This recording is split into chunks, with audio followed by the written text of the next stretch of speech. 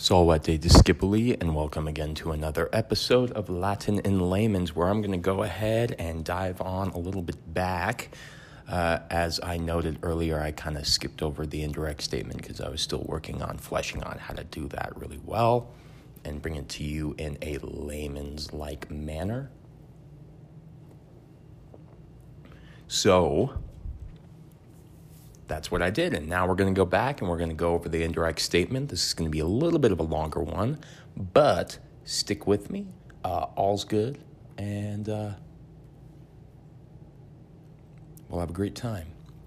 So here, before we begin, there are 3 important rules to remember in this chapter. As per the usual, I like to give you a little notes before we dive fully into the lesson. So number 1, the formula for the indirect statement in Latin is a verb of the head plus an accusative subject plus an infinitive verb. You know how I like my formulas? I'll go into that a little bit further later on, so that may make no sense to you now, flies right over your head, but by the end of this chapter, I hope that you can go back to these points and they make a lot more sense. Number 2, there is no that in Latin, at least not in the sense of say/think that something, you know? But in English there is. And the third point that I have is infinitives show relative time. There we go again with that term, relative time, as opposed to absolute time. Okie doke. So the reason this lesson is tough, conceptually speaking, is because English and Latin idioms differ so much here. So much so that you're going to have to build a deep understanding of how grammar works to move successfully between our modern and the Roman manner of expressing this type of construction.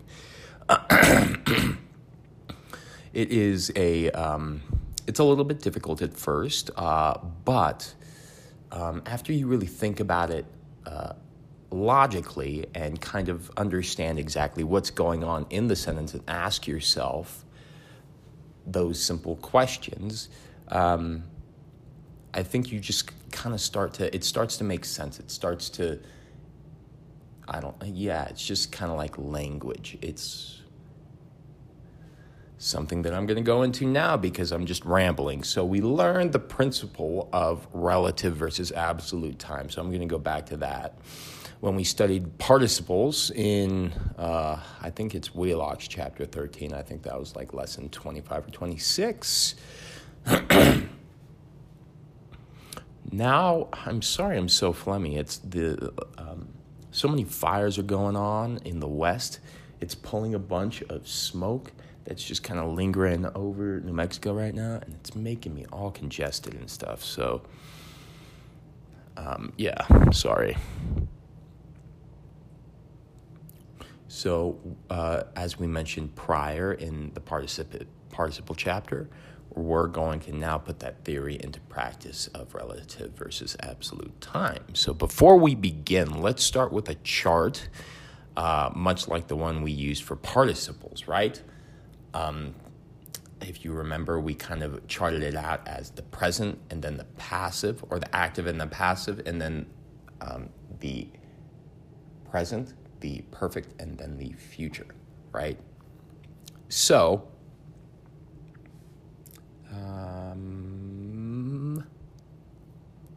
we're going to begin with the present active form here that you've known almost since day one. So, the infinitive endings for are, ere, and ere and erie. So, laudare. I'm sorry, I feel like I totally skipped over something. So, all right, we're going to begin with the chart, much like the ones we use with participles, but we're going to insert the proper forms of the Latin infinitive. There we go. That's what I meant to say. Okay, so this is a chart of charting out the Latin infinitives here. So we're going to start with the present active, and that's the one that we know. Okay. There we go. Now I'm back on track. Mind set and straight. So the infinitive is what we've already encountered so far. So laudare, optare. You remember the are, the ere, depending on the conjugation, if it's first, second, third, fourth and third IO. So yeah, like an example, laudare would literally translate as to praise. Now, to make that type of infinitive passive, Latin changes the ending, mostly by adding a long I quality, which results in an ARI, right?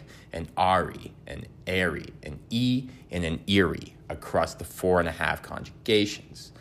And the only real caveat here is that the third conjugation, I, present passive infinitive, ending is so minimal, and Latin in the same way, that it's sometimes hard to recognize that it means to be whatever, as do all the present passive infinitives. Thus, for example, if we think about it, laudare instead of laudare is going to mean to be praised rather than to praise, right? Remember, our formula usually to make a verb passive is we're going to insert that form of the verb to be in that active form, and that's what makes it passive, right? Because then that to be praised is going to be expecting an agent of some sort, right? To be praised by someone. Okay, it's not going to be expecting a direct object anymore. It's going to be expecting either a dative or an ablative of agent. You remember those. Now the fun begins with the perfect active infinitive form by taking the perfect active base, what you get when you drop the first person singular I ending from the third principal part, and add ise. So in fact, this is the only new form introduced in this lesson. So I'll go ahead and spell that out for you. So that principal part ending, ise, when we add it to ise rather, and it spells out ISSE. So I just wanted to give you a little context there if you're just relying on my voice to understand. So it translates as to have whatever. So if we go with laudare, for instance, we would do laudavisse, which would be laudavisse, laudavisse, to have praised. Its passive counterpart, the perfect passive infinitive, is formed by taking the perfect passive participle and adding esse, right? The infinitive form of the verb to be, sum and esse. Sum is I am. The infinitive of I am is to be. So it's not an ending, but in fact a separate word entirely, just like all perfect passive forms in Latin that we've encountered thus far. This will make up, this will be rather made up of two words, this construction. Okay, so for example, it's going to mean to have been whatever rather than to have whatever. So to have been whatever, as in laudatum esse, right? So laudatum, we're going to go to the fourth principal part, laudo, laudare, laudavi, laudatum. All right, and so that's going to be translated as to have been praised. So moving to the last two infinitives, both future tense forms, the future active infinitive is made up of the future active participle. That weird urus ending, right? The urus plus esse. So again, it's going to make up two words, like the perfect passive infinitive. It has those two words and is going to be translated as to be, which is esse, of course, about to, or going to, whatever the participle means. It's very convoluted, but I'll give you an example. So let's do laudaturum esse would be to be about praise, or to be going to praise, which is about as paraphrastic as it comes, in my modest opinion. So the big thing to remember here is that both the future active and the perfect passive infinitives include two words, one of which is a participle, and since participles are adjectives, they'll change their endings, us, a, and remember? Second declension endings to accommodate whatever they modify. And the final form that caps out this chart is the future passive infinitive, which takes on the formation of the perfect passive participle, which is the fourth principal part of the verb, and adds ire, eerie. a separate word, rendering a form that translates literally as to be about to be whatever. To be about to be whatever, or to be going to be whatever. As in laudatum iri, which would translate as to be about to be praised. To be about to be praised. Whoa, that's a heinous thing, but it's grammatically correct. The good news, though, is that you don't have to learn this form. It occurs so rarely, it's not worth memorizing. Thank God. I can only assume Wheelock actually includes this just to simply fill out the chart.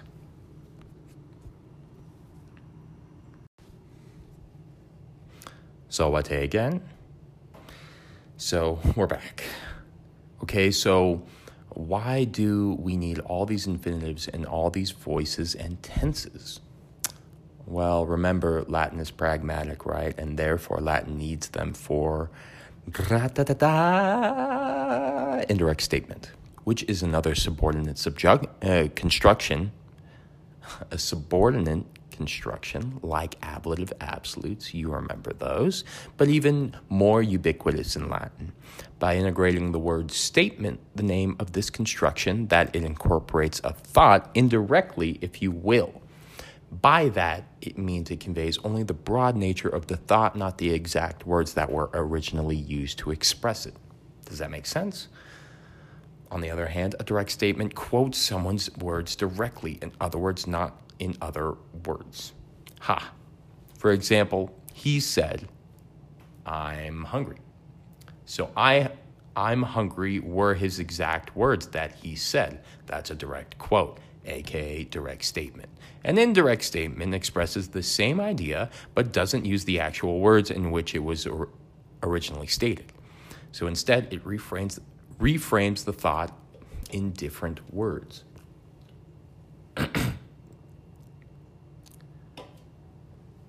Sounds like a lie, maybe. It's not. But it's an indirect statement. And it could be a lie. But for example, let's say that he wanted to eat. So wanting to eat is the same thing as being hungry. But I want to eat were not his exact words. In fact, I'm hungry were his exact words. So that he wanted to eat has to equal our indirect statement in this case. Does that make sense? We'll go into it further. To have an indirect statement, you need a word, most often a verb, which connotes thinking, seeing, hearing, feeling, some sort of activity that's processed by your brain, essentially. These are often and quite rightly termed verbs of the head. Never heard this term before until I took Latin in college. It's not really possible to kick that.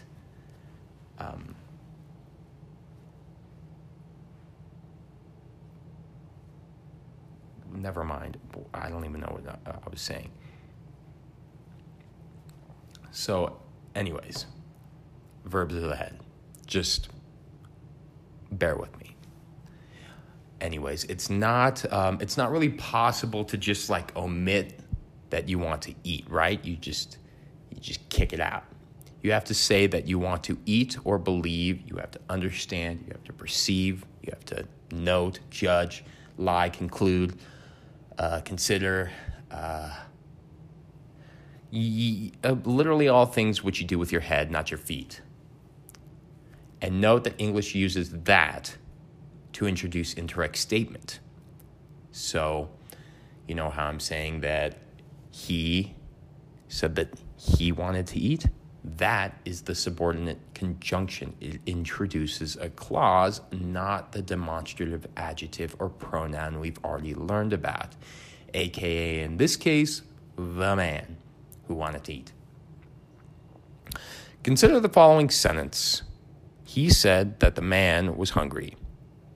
The first, that he said that, is the subordinating conjunction introducing the indirect statement. The second, that man, is the demonstrative adjective. Makes sense? In place of a that clause, as I would like to call it, you'd find in English, Latin uses an infinitive.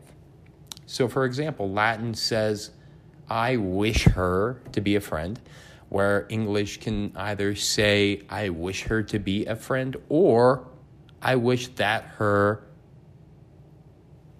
or rather, I wish that her is a friend. I wish that she is a friend. Latin can't say the latter, as I was instructed upon another universal law that states there's no that in Latin. So here's the formula for indirect statement, because you guys all know that I like my formulas. Number one, we've got a verb of the head, right? Remember, verbs of the head, very literal, verbs that we do with our head. Lie, judge, conclude, perceive, conceive. I don't know. Think. Number two, an accusative subject, And then three, add an infinitive verb. So, for example, I wish. I wish is going to be the verb of the head, right? I'm wishing, doing with my head. It's kind of like it's a brain activity. I wish her, accusative subject, to be a friend. To be the infinitive verb, a friend, direct object. Note the grammatical distinction among this construction, accusative subject plus the infinitive verb, and that, the that development in English has, that development that English has, which Latin does not have. In the that construction, the subject is nominative and the verb is finite, right? For example, I believe he, nominative subject, is finite verb, a friend. I just changed around the words a little bit, but I wish that she, nominative subject, is finite verb, a friend, instead of rather to be. It's a straightforward looking difference, but its outcomes are ever present and can be far reaching for sure. To further understand exactly what I mean, let us look at the infinitive construction more and flesh it out a bit more. I believe him to be a friend. So what case would friend be in Latin? Number two, how is it functioning inside its own construction? And then number three, what is friend doing grammatically? Well, basically, it's rechristening him through the verb to be, if that makes sense. So it's a predicate noun. Remember what that is, usually linked between a main subject through a linking verb, i.e. sum esse. Just a bit different in this case. Either way, that means it has to agree with the subject it goes with in case. And the subject here, him, is accusative because it's inside indirect statement. Look at that, a predicate accusative. Who would have thought the possibility? I like to say, or rather like I say and will always say, in homage to my crappy AP calculus teacher in high school, you are the master of your own universe. Probably the only thing I'll take away from his many isms. Anyways, here's another complication other than the fact that we've been introduced, brain's thinking a little fast right now. Anyways, here's another complication other than the fact that we've been introduced to the concept of a predicate accusative, right?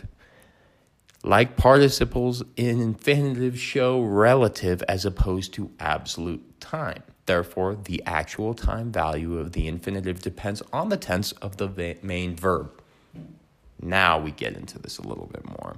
So like participles, present infinitives would better be termed contemporaneous, another term I learned in my studies with my awesome professor, Dr. Damon. Common sense tells you that in the sentence, he needs to do it. The infinitive to do is happening at the same time as the needing that's taking place, right? He needs right now to do it right now, today, right? right now. But what if we change the main verb to past tense? He needed to do it, and now it's all taking place in the past, right? So think about it. Yesterday, he needed to do it yesterday. See how this verb is being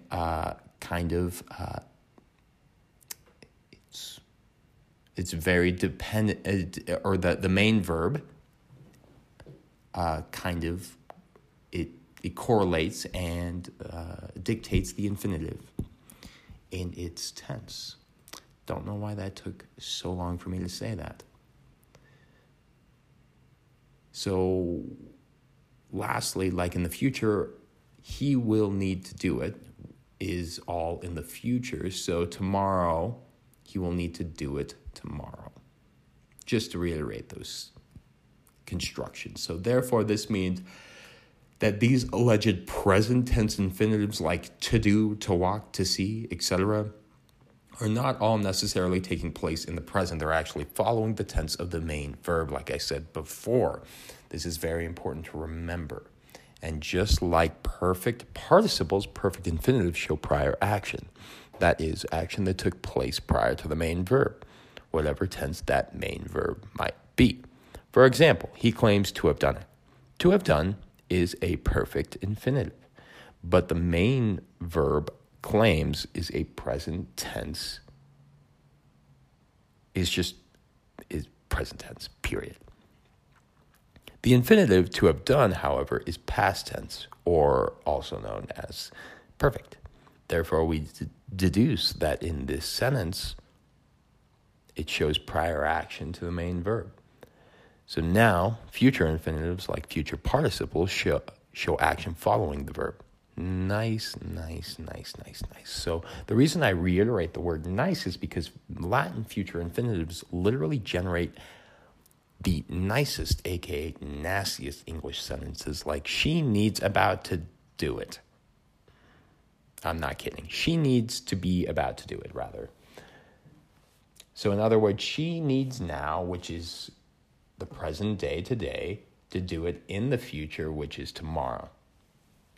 So in English, we avoid this way of saying this construction because our future active infinitive is so unpleasantly periphrastic, one of my very favorite words. But I think you get the concept of relative time in language. The infinitive is happening in the future relative to the main verb. If you make the sentence verb, or rather, if you make the main verb past tense, they needed to be about to do it, meaning they needed in the past yesterday to do it so that it would be done by now, which is today. You can see that so-called future infinitive is now happening in the past, actually subsequent to the past, which is kind of like between the past and the present, which is really interesting. But by being past tense, the main verb has dragged it back there. So whenever you're converting thoughts between relative time verb forms like infinitives and absolute time verb forms like finite verbs, there's no way around dealing with this sort of time value shift.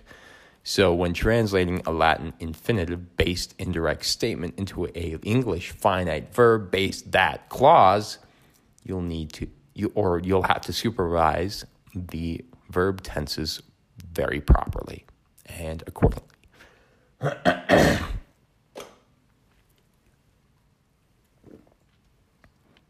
Number one, if you're moving from Latin to English, you'll have to convert relative time to absolute time. Must remember this. Number two, in opposition, if you're turning an English sentence into Latin, you'll have to translate absolute time into relative time.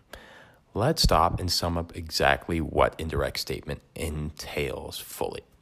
You know, I like formulas. Yet again, plugging and chugging problems were my jam in physics, if you guys know what I mean.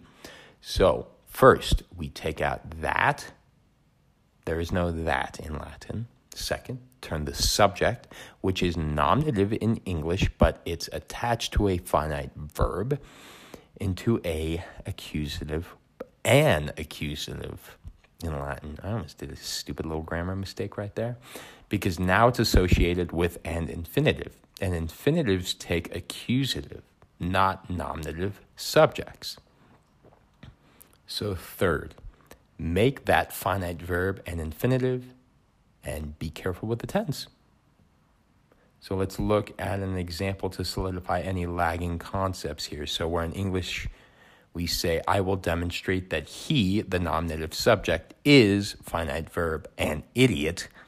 Latin will say, I will demonstrate him, accusative subject, to be infinitive verb an idiot. As weird and tricky as it may look delineating between the two, you actually know how to do this. You wouldn't be able to speak and understand English otherwise, actually. In fact, I was most confused by the word contemporaneous when I was dealing with the indirect statement and learning all this time shift value and absolute time and relative time and all that good stuff. So let's look at a sentence here real quick. I consider him to be my enemy. Now say that same thing but use that. I consider that. I consider that what? I consider that he is my enemy. Pretty painless, nah? The English verb consider slides smoothly back and forth between an accusative infinitive and a that clause. So does believe. I believe him to be my friend. Rephrase the sentence with that. I believed that he was my friend. Was. Be careful. Because making the main verb past tense draws the infinitive into the past, right? Remember, relative versus absolute time, but note how easily the shift came for you. That's because you know how to do it, right? That's just keeping the right tenses, right? You don't want to say something in the past and the future and the present all in the same freaking sentence, or you sound like you're stupid. So you really just have to be aware here of what you already do naturally, okay? So you're only learning what you already know. And that's what I really love to show students here, especially with the indirect statement and how it can be this convoluted mess when you're first learning it. So here I'll show you another. So take an English sentence like, I believe that Liam is a demon teacher in human likeness. To human likeness. So change it to the way Latin would say the same thing. That is, use an infinitive. That's right. I believe Liam to be a demon in human likeness. And note that Liam, that's me, by the way, here would be accusative in Latin. Ha! It's a bit clunky since we are in English not used to using something being said in that respect, but we always can, right? It's just not the way we say it. But we could say it that way if we wanted to. And Romans did say it that way all the time whenever they used any of their verbs of the head. Remember what that is? We can do it easily with consider, believe, less so with claim, and never with saying or to say.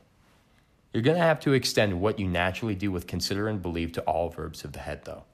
So it's that simple and that hard. But practice and repetition will help you hone in your abilities to delineate between the different constructions, verbs, in a way in which we can express a statement indirectly. To cap out this lesson, let's remember there are going to be 9 possibilities for these type of indirect constructions, right? Because the main verb can be present, past, or future, and the infinitive can be present, perfect, or future. All in either the, or present, past, and future, yeah. There we go. So, that is going to be closing out our chapter. I have nothing left to say on the indirect statement. I hope that you guys have stuck with me for this finite amount of time, which I don't know how long it's been going for, but hopefully not too long. And I hope that you learned a lot. So, appreciate you all. Tempus est discedere, and as you peace on out of here, don't forget to hop on to Apple Podcasts, scroll all the way to the bottom of Latin and Layman's, leave your boy a 5-star review, maybe a little nice little blurb or something like that. Maybe a little constructive criticism, but still leave a 5-star rating because I need that algorithm in my favor, please. And that's all I have to say. So, thanks very much, y'all. Much love.